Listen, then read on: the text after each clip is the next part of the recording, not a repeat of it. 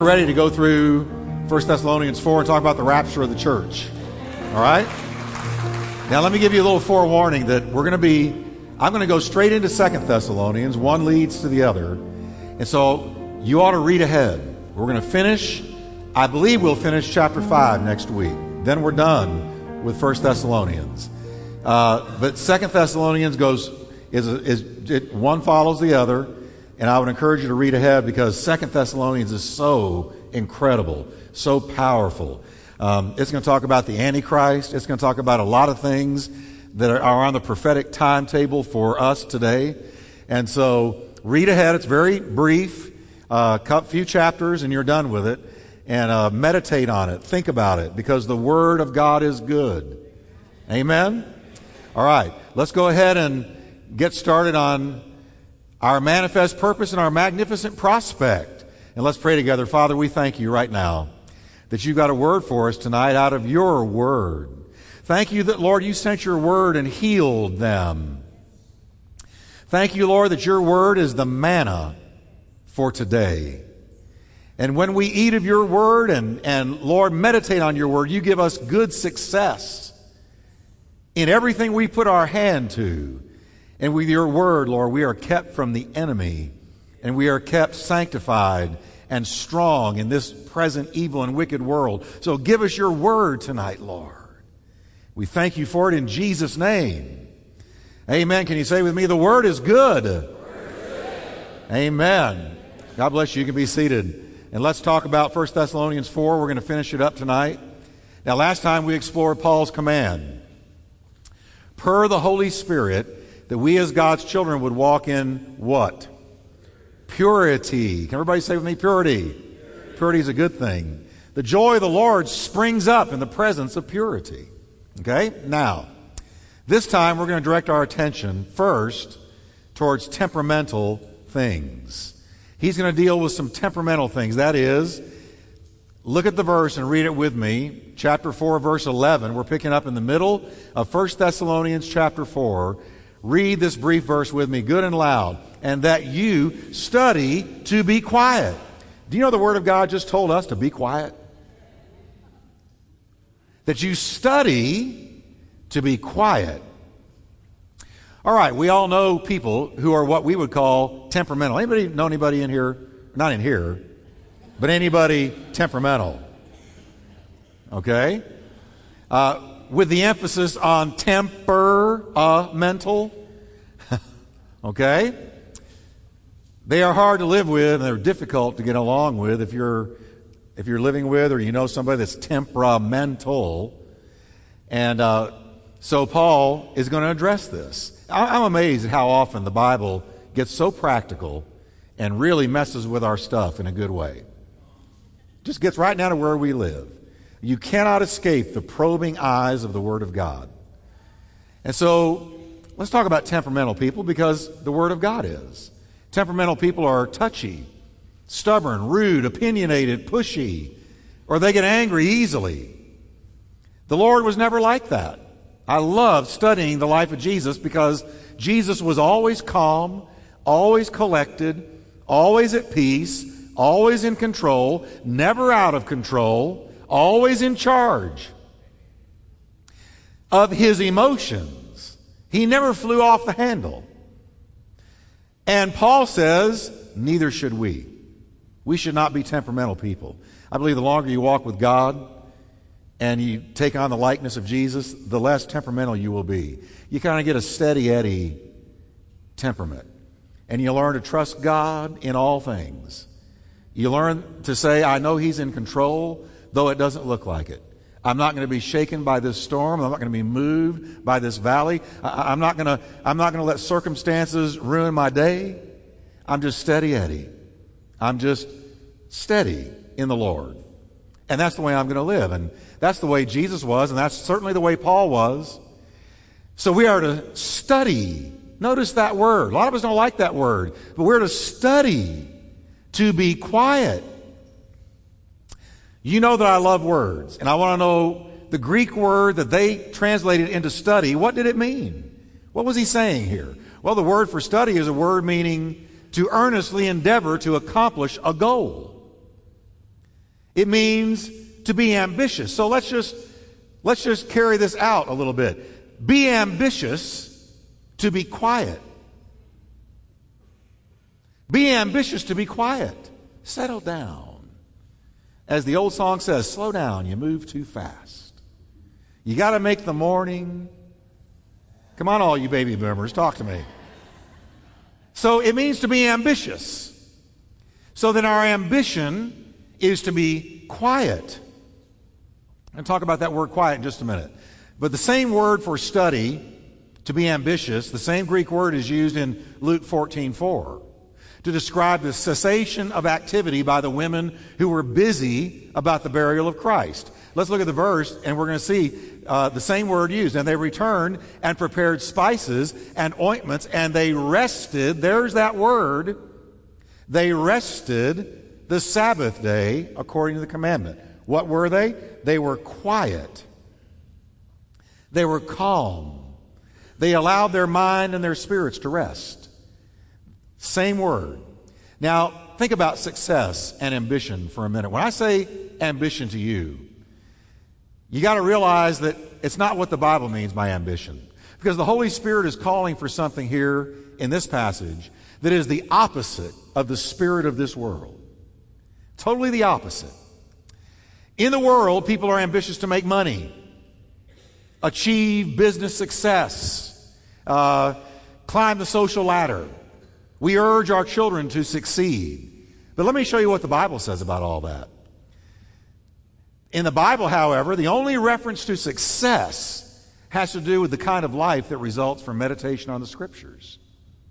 See, what the world calls success is not what God calls success.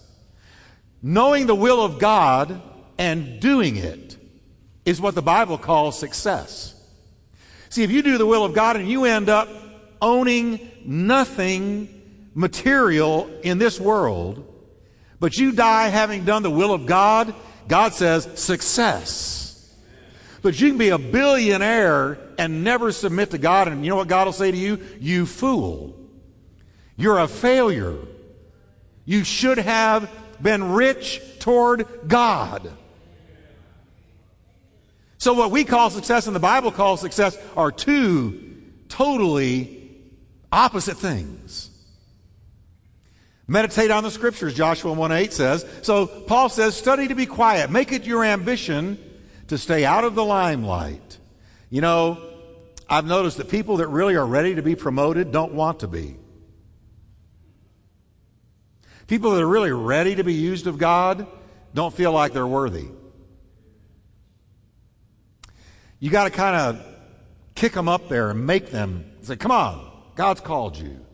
And people who just think, I'm God's man of faith and power for the hour, and if you don't pick me, you're missing a lot, and they've got this attitude about themselves, they're not ready. There is a reservation on the part of people that are really ready to be used of God that says, you know, if he makes me do it, I'll do it. But remember Moses? Moses said, you got to be kidding me. Now that's the Revised Wickwire Slanted version. But that's what he basically said. He stuttered. He'd been in the wilderness so long he forgot how to talk right. Though when he was in Egypt he was eloquent. And he fought God about it. So did Gideon. So did Joshua. God had to tell Joshua 4 times in one chapter, be strong and have a good courage. Get out there. So make it your ambition to seek God. And God will see to it that you're promoted in his time and in his way under his anointing. Now, what did he mean to be quiet? Clark's commentary says this, quote, though in general the church at Thessalonica was pure and exemplary, yet there seemed to have been some idle, tattling people among them who disturbed the peace of others. Persons who, under the pretense of religion, gadded about from house to house, did not work, but were burdensome to others, and were continually meddling with other people's business, making parties and procuring their bread by religious gossiping. In other words, who's he saying to be quiet? People who were relentless gossips.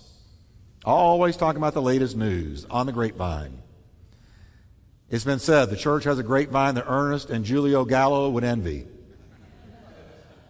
If you want to find out something, get into the church. It travels fast through the church. Like grease lightning, we talk.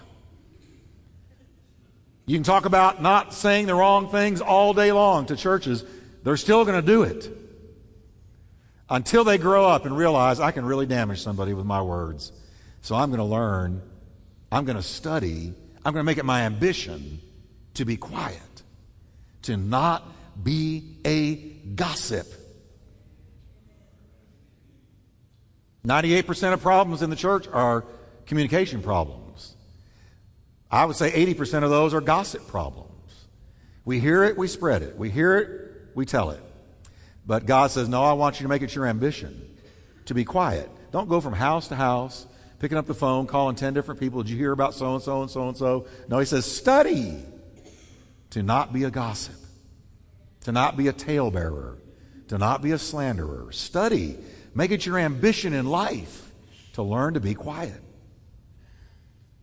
Amen, Pastor Jeff. That's good stuff. Praise God.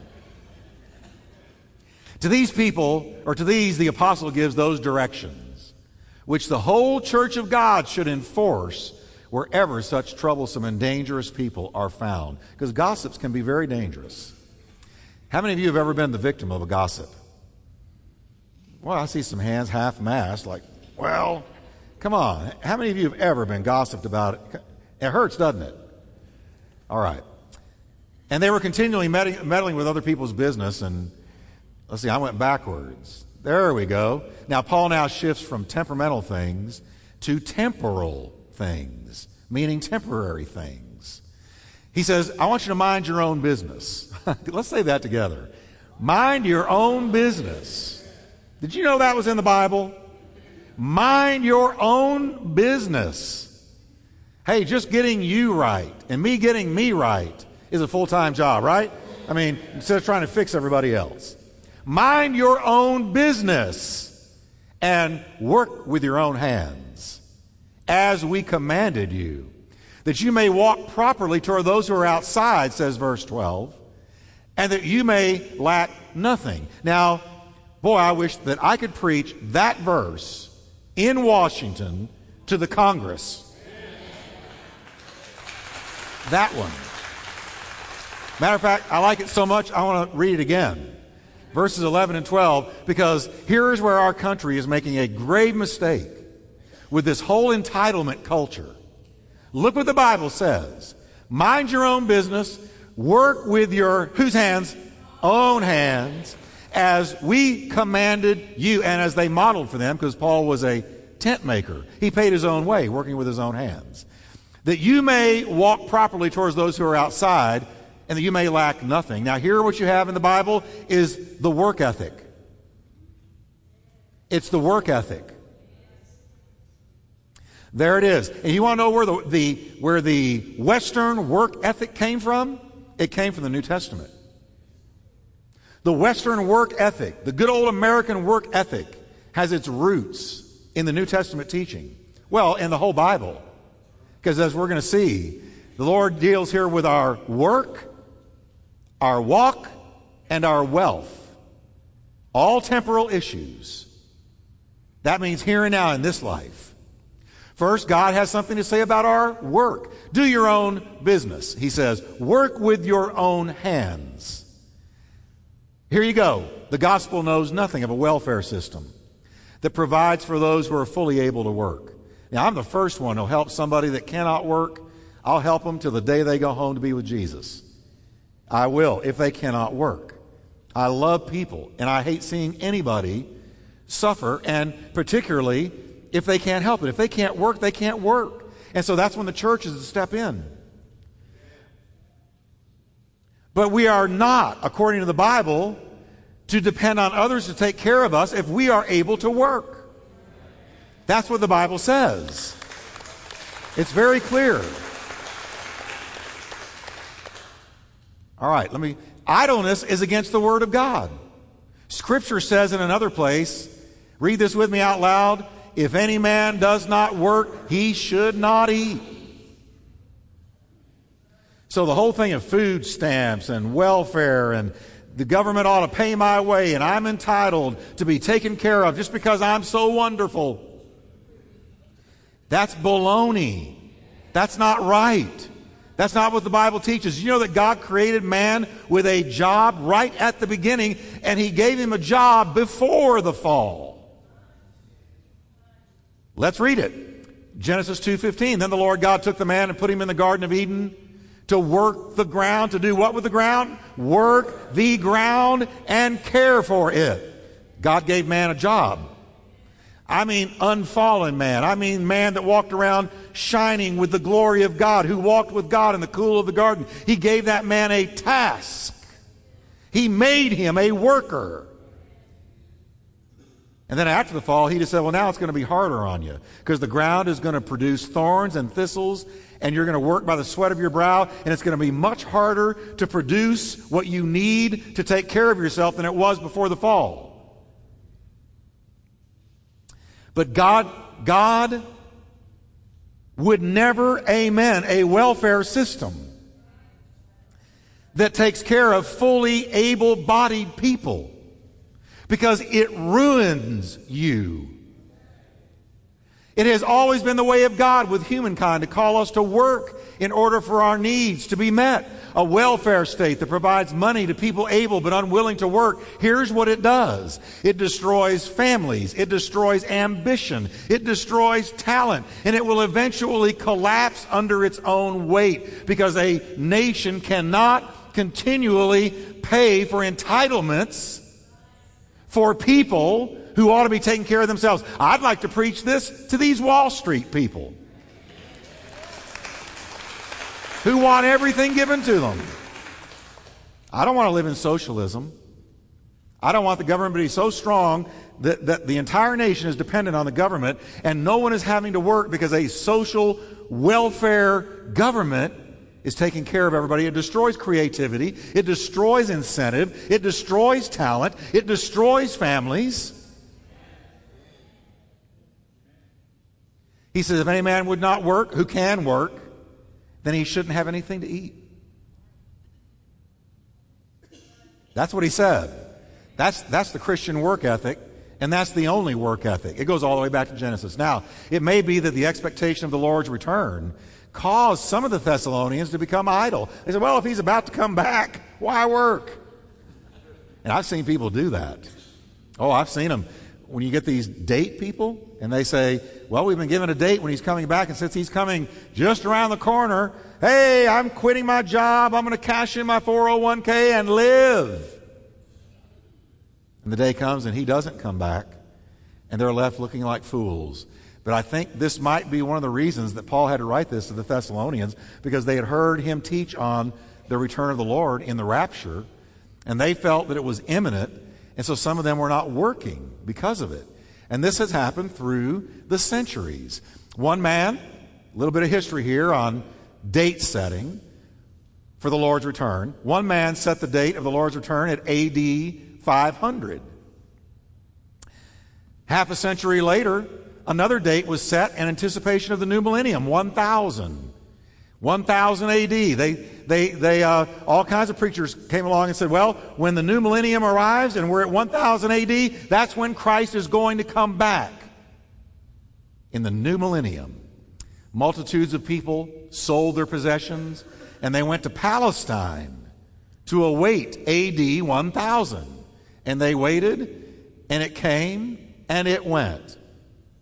And there they sat in Palestine. Another group set a date for the return of the Lord in 1835. Another one, 1838. Another one, 1866. This is not new to our day. A man named William Miller, the most famous of all American date setters, preached to great crowds equipped with large charts to show how his hypotheses were determined that Christ would return in 1843. Big crowds went to hear this guy. Eloquent, convincing, persuasive. When that didn't happen, he moved it up to 1844. He said, oops, I had a little miscalculation. Can anyone say Harold Camping? Whose last date, did you know that he had set another one and it just passed a few days ago? They let him out of wherever they had put him and he set another date. And it just passed. And I see you're still here and I'm still here.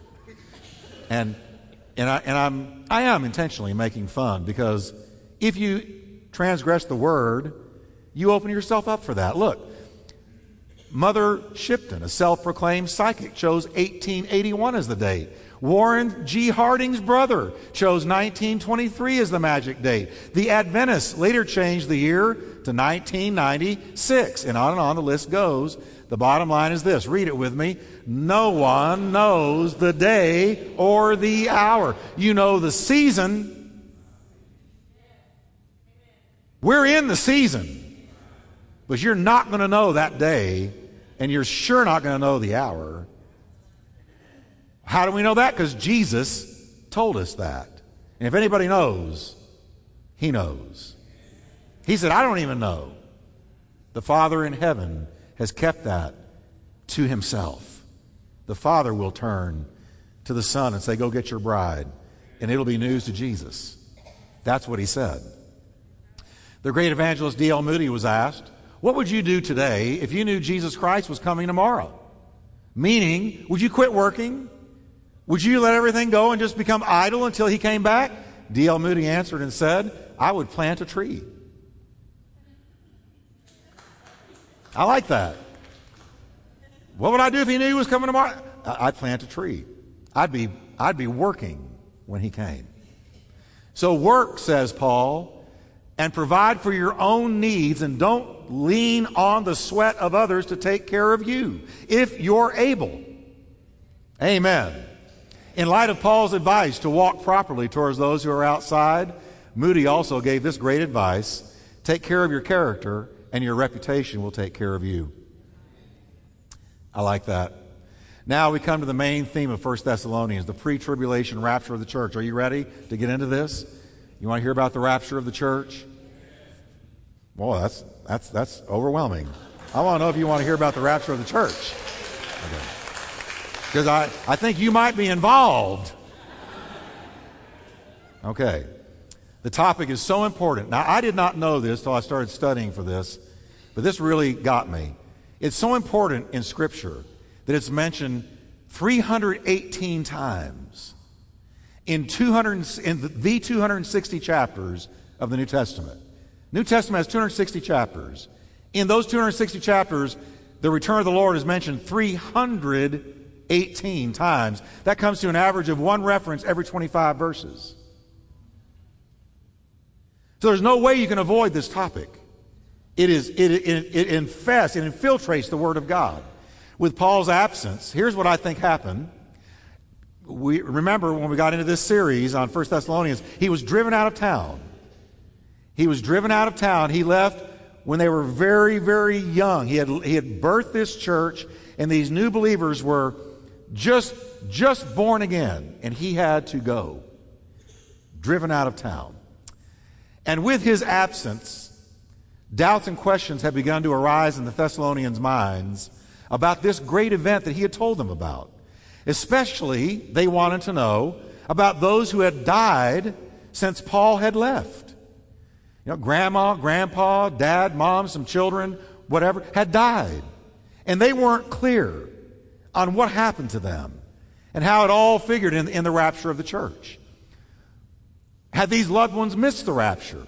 They wanted to know. They needed a lengthier explanation from Paul on these things. And what then did Paul say to them? What does happen to those who put their faith in Christ but who die before the Lord returns? First, our feelings are reviewed. He's going to deal with the feelings, the emotions we experience when somebody we know dies. He says in verse 13, I do not want you to be ignorant, brethren, concerning those who have fallen asleep. Lest you sorrow, there's the feelings, lest you sorrow as those who have no hope.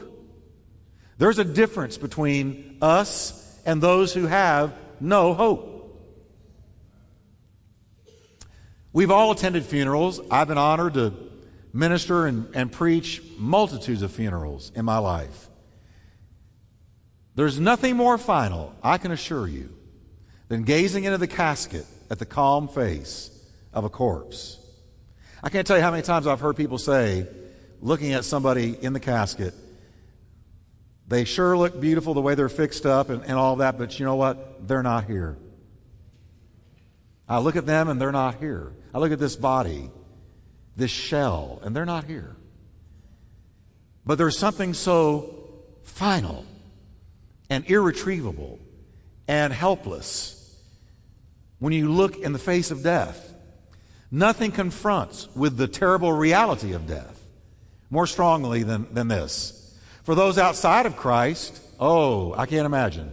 Death is final. It's cold. It's uncaring. It's menacing. And it is inescapable. And here's what people go through. They look at the corpse and they go, I'm next.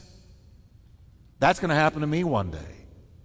And if you don't believe in God, and you don't have any sense of eternity, and all you're thinking is, one day my body is going to die, and that's all that there's going to be, and I'm going to go to who knows what. Either absolute nothingness, or who knows.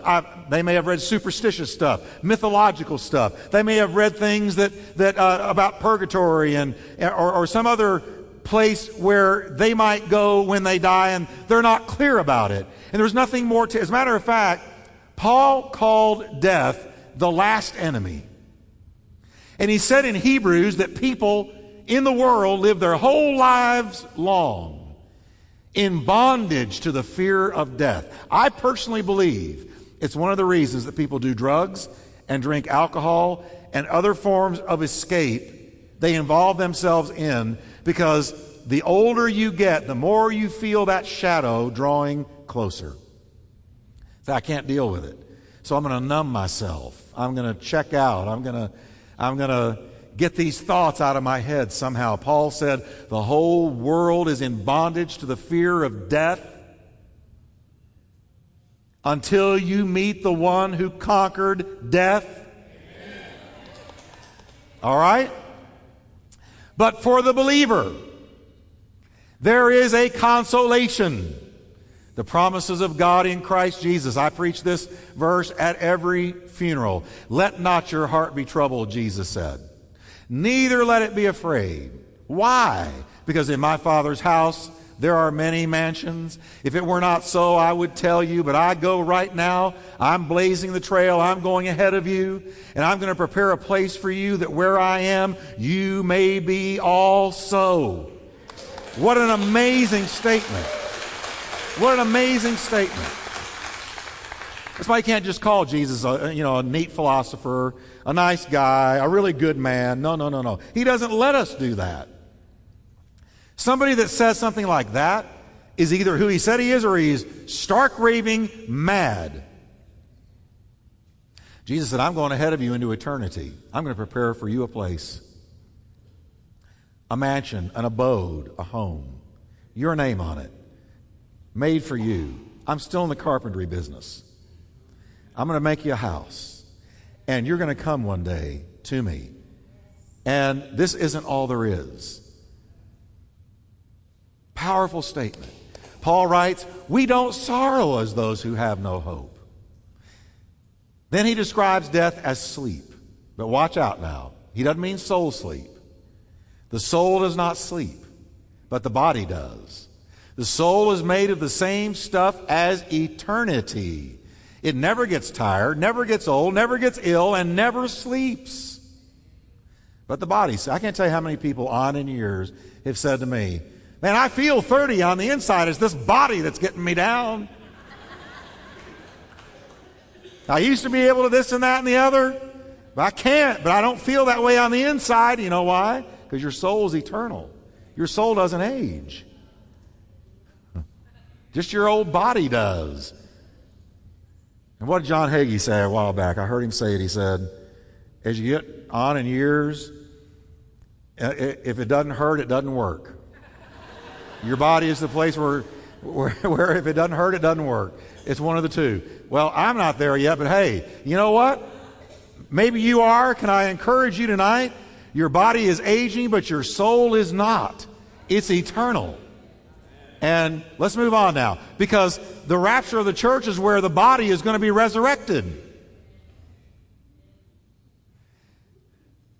Now, next, our faith is reviewed. Verse 14. For if we believe that Jesus died and rose again, even so God will bring with him those who sleep in Jesus. Will bring with him those who sleep in Jesus. The if here is not the if of doubt, where he says, if we believe. He's not using the if there as a doubt if.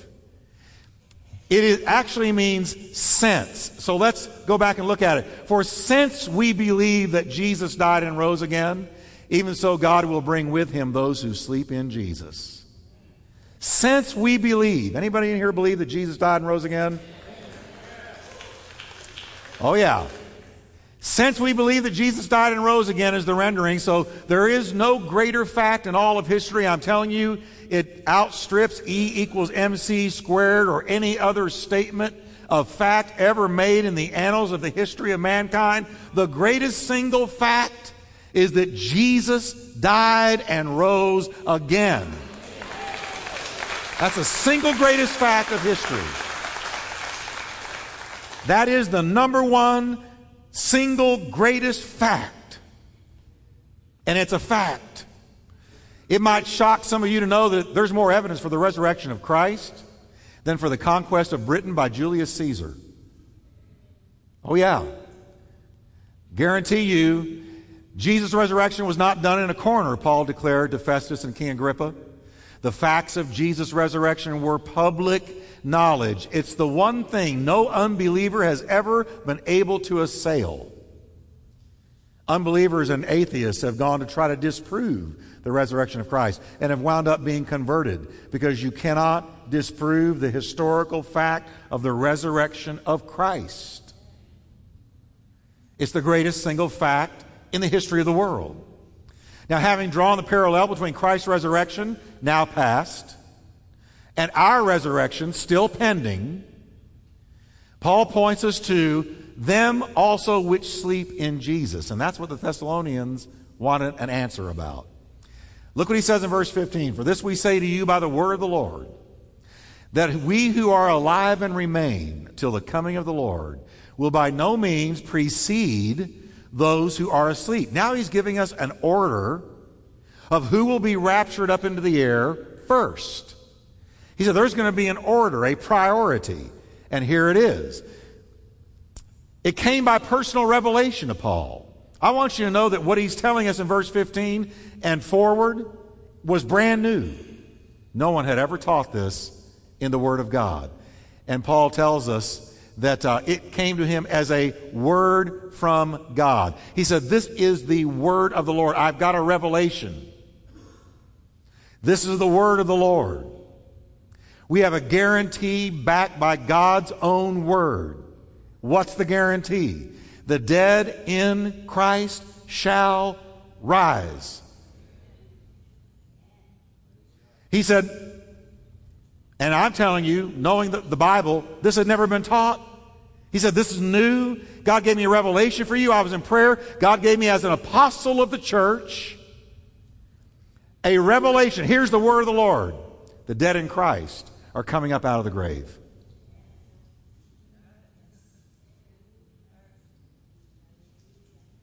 Those that have died are coming up out of the grave. Who will arise? Look what it says in verse 16. Chapter 4, 1 Thessalonians, talking about the rapture of the church. For the Lord himself will descend from heaven with a shout, with the voice of an archangel, and with the trumpet of God. And read it with me, everybody. The dead in Christ will rise first. That's what he says. There are many different kinds of shouts. I got to think about this today, this shout of Jesus. We've all heard him.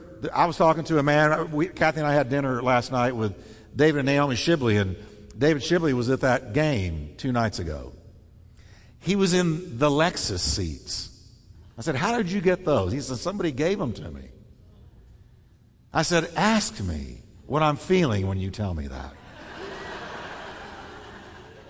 Because he was right there. I said, David, what was it like in the 9th inning when we were winning, and yet you never knew if they were going to maybe hit a couple of home runs or make a couple of runs and pass us up. And he said, I have never felt anything like it. And when we won, the shout that went up, he said, I've never heard anything like it. Well, he will. Because there is the shout of victory at a sports event. There's a shout of fear. There's a shout of dismay. There is a shout of war. But the shout. The shout. Now watch this now. The shout. The shout of all shouts will come from the mouth of the Lord Jesus.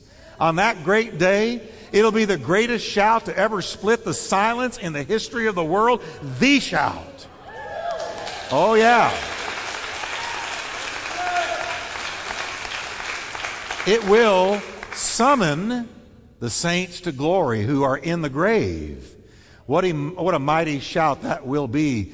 There will follow that shout a wholesale exodus from the tomb. This mighty shout will ring out across the 5 continents and the 7 seas all at once.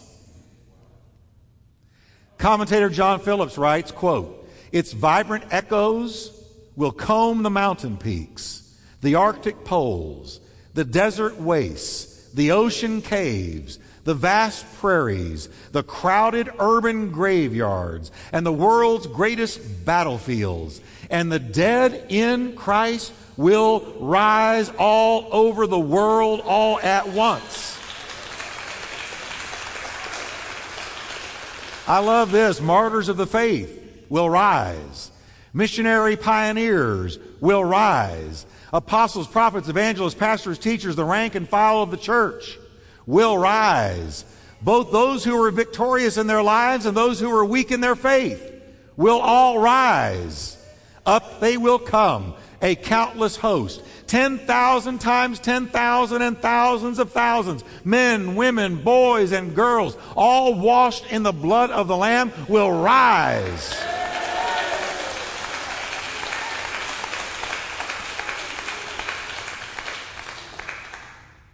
You say, well, do you really believe that? If I didn't believe that, I'd never preach again. Ever. Because the core message of the Christian faith is resurrection. Oh man, what a day that'll be. Paul next says there will be another voice, the voice of the archangel. And his voice will spell the ruin of the world. The rapture means this, folks, that amnesty is over. That God has broken off diplomatic relations with the world that murdered his son. Everything changes. And we're going to talk about that in 2 Thessalonians. What is restraining Antichrist? What is restraining evil? What is restraining the appearance of the man of sin? The church and the Holy Spirit in the church. So don't miss 2 Thessalonians. It's great. But the rapture means that things are going to change in a moment, in the twinkling of an eye. At the sound of the last trump, the dead in Christ will rise. And those who are alive and remain shall be caught up together with them in the clouds, and so shall they ever be with the Lord. The voice of the archangel will herald the sudden outbreak of angelic activity described all throughout the book of Revelation. Remember, angels are shown sounding the 7 trumpets, pouring out the 7 vials, and issuing warnings and proclamations in the book of Revelation. At the voice of the archangel, the terrible predictions of the revelation of John immediately commence. Hell on earth. Unbelievable. Indescribable. Don't want to be here. Because you think it's bad now, but there is a restrainer in the world. The restrainer is the Holy Spirit and the church. That is the church that's still walking with God and preaching the Word and filled with the Holy Spirit. That's a restrainer. There is a restraint. It's the church that stands up and says, wait a minute, no, that's wrong. And that's right. But see, when the church is gone, all restraint is removed, and the man of sin will rise and become known almost immediately. But he's being withheld. And the mystery of iniquity A lot of what's going to happen in the tribulation period is being withheld because there's a restrainer in the world right now.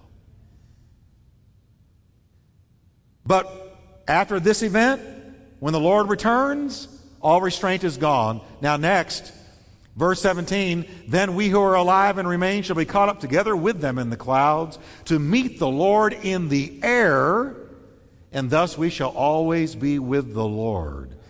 Now notice the word, or the words caught up. Shall be caught up together. The words caught up are from the Greek word harpazo. Harpazo. It means literally to snatch away. The same word is used to describe Philip's sudden disappearance after he baptized the Ethiopian eunuch. Remember that story in Acts? Look at what it says in Acts. Now when they came up out of the water, he baptized this Ethiopian eunuch. They come up out of the water, and what does it say in the Bible? The Spirit of the Lord caught, there's harpazo, caught Philip away. Oh gosh. Y'all aren't catching this now. Here's this eunuch. Philip has joined himself to his chariot. He has opened up to him the book of Isaiah. He has shared with him the things about Jesus Christ. The eunuch says, well, what is hindering me from being baptized? Philip said, well, let's go. He takes him in the water. He brings him up and says, you're baptized. And suddenly the man that baptized him, poof, is gone. Pastor Jeff, you don't really... Well, of course I believe that. Listen, Jesus walked on water, walked through walls, and then went on the other side of the room and ate fish. He spoke to the winds and the waves and told them to stop. When he was finished bequeathing his final statements to his disciples, he lifted up his hands and was carried off into glory. He created gravity. So this Philip, this evangelist, this spirit-filled man of God who had been in the middle of a red-hot revival, and the Lord had said, leave this revival and go join yourself to that chariot. He joined himself to the chariot, led this man to Christ, baptized him, and then the eunuch saw him no more and said, wow. Now that's my Bible too. We can only imagine what he went through. And he went on his way rejoicing. But what happened to Philip? Philip was found at Azotus. Can you, if I was right here preaching, and then I was gone. And I found myself in New York City. Yeah, and I hit the ground preaching there. He was found. What happened? He was caught up. Harpazo. And he kept right on preaching. He preached in all the cities till he came to Caesarea. That's what the Bible says. The same word is used to describe a soul winner, pulling lost people out of the fire of sin. You need to repent. You need to leave this. You need to get out of this lifestyle. You're destroying yourself. You're going to go to hell. Come out. Be saved. And they listen to you and they come out and they are brought out of the fire, harpazo, delivered out of. Same word. We shall be caught up together with the resurrected saints in a moment, in the twinkling of an eye, in quicker than a camera flash or a blink. Boom. You're not going to float up and enjoy the sights on the way up. Oh, look. Oh, how nice. I always want to, it's not going to be like you're in a jet. 1 second here, next second there. That's the idea. At the same moment, we shall receive the resurrected body so beautifully described in 1 Corinthians 15 that curves and Elaine Powers can never give you. John says, we shall be like him. And so shall we ever be with the Lord. Finally, Paul brings us to our present rest. We're going to close with this.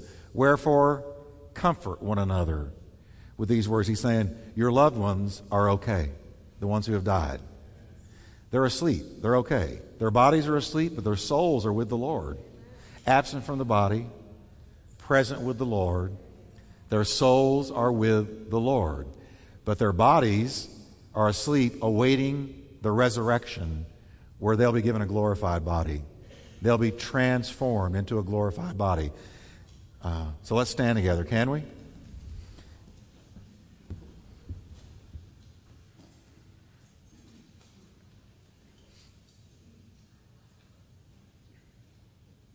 In the Word of God, good. Amen. Next week we're going to finish, Lord willing, 1 Thessalonians. We're going to be looking at the Lord's coming, a sanctifying truth. And then we're headed to 2 Thessalonians. Father, we just thank you for your word tonight. This is the hope of the saints, resurrection. Lord, thank you that we are not as those who have no hope, but we have the great and precious promises of God. And we pray, Lord, that you'll help us to anchor our soul on that truth.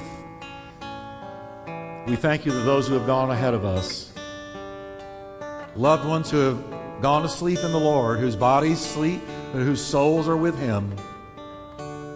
Thank you, Lord, that you have said we will see them again in the resurrection. Lord, when we read these things, we see a world that is so lost, that has no hope. Lord, we're asking you as a church family, lay your hand on us and help us to reach this lost and dying world with the gospel of Jesus Christ. Help us, Lord, to throw that gospel net out there and bring in a great harvest of souls who will gain that hope, who will know that Jesus, who will be delivered of that dread fear and receive your peace. We thank you for it in the name of Jesus. Let's sing it, everybody.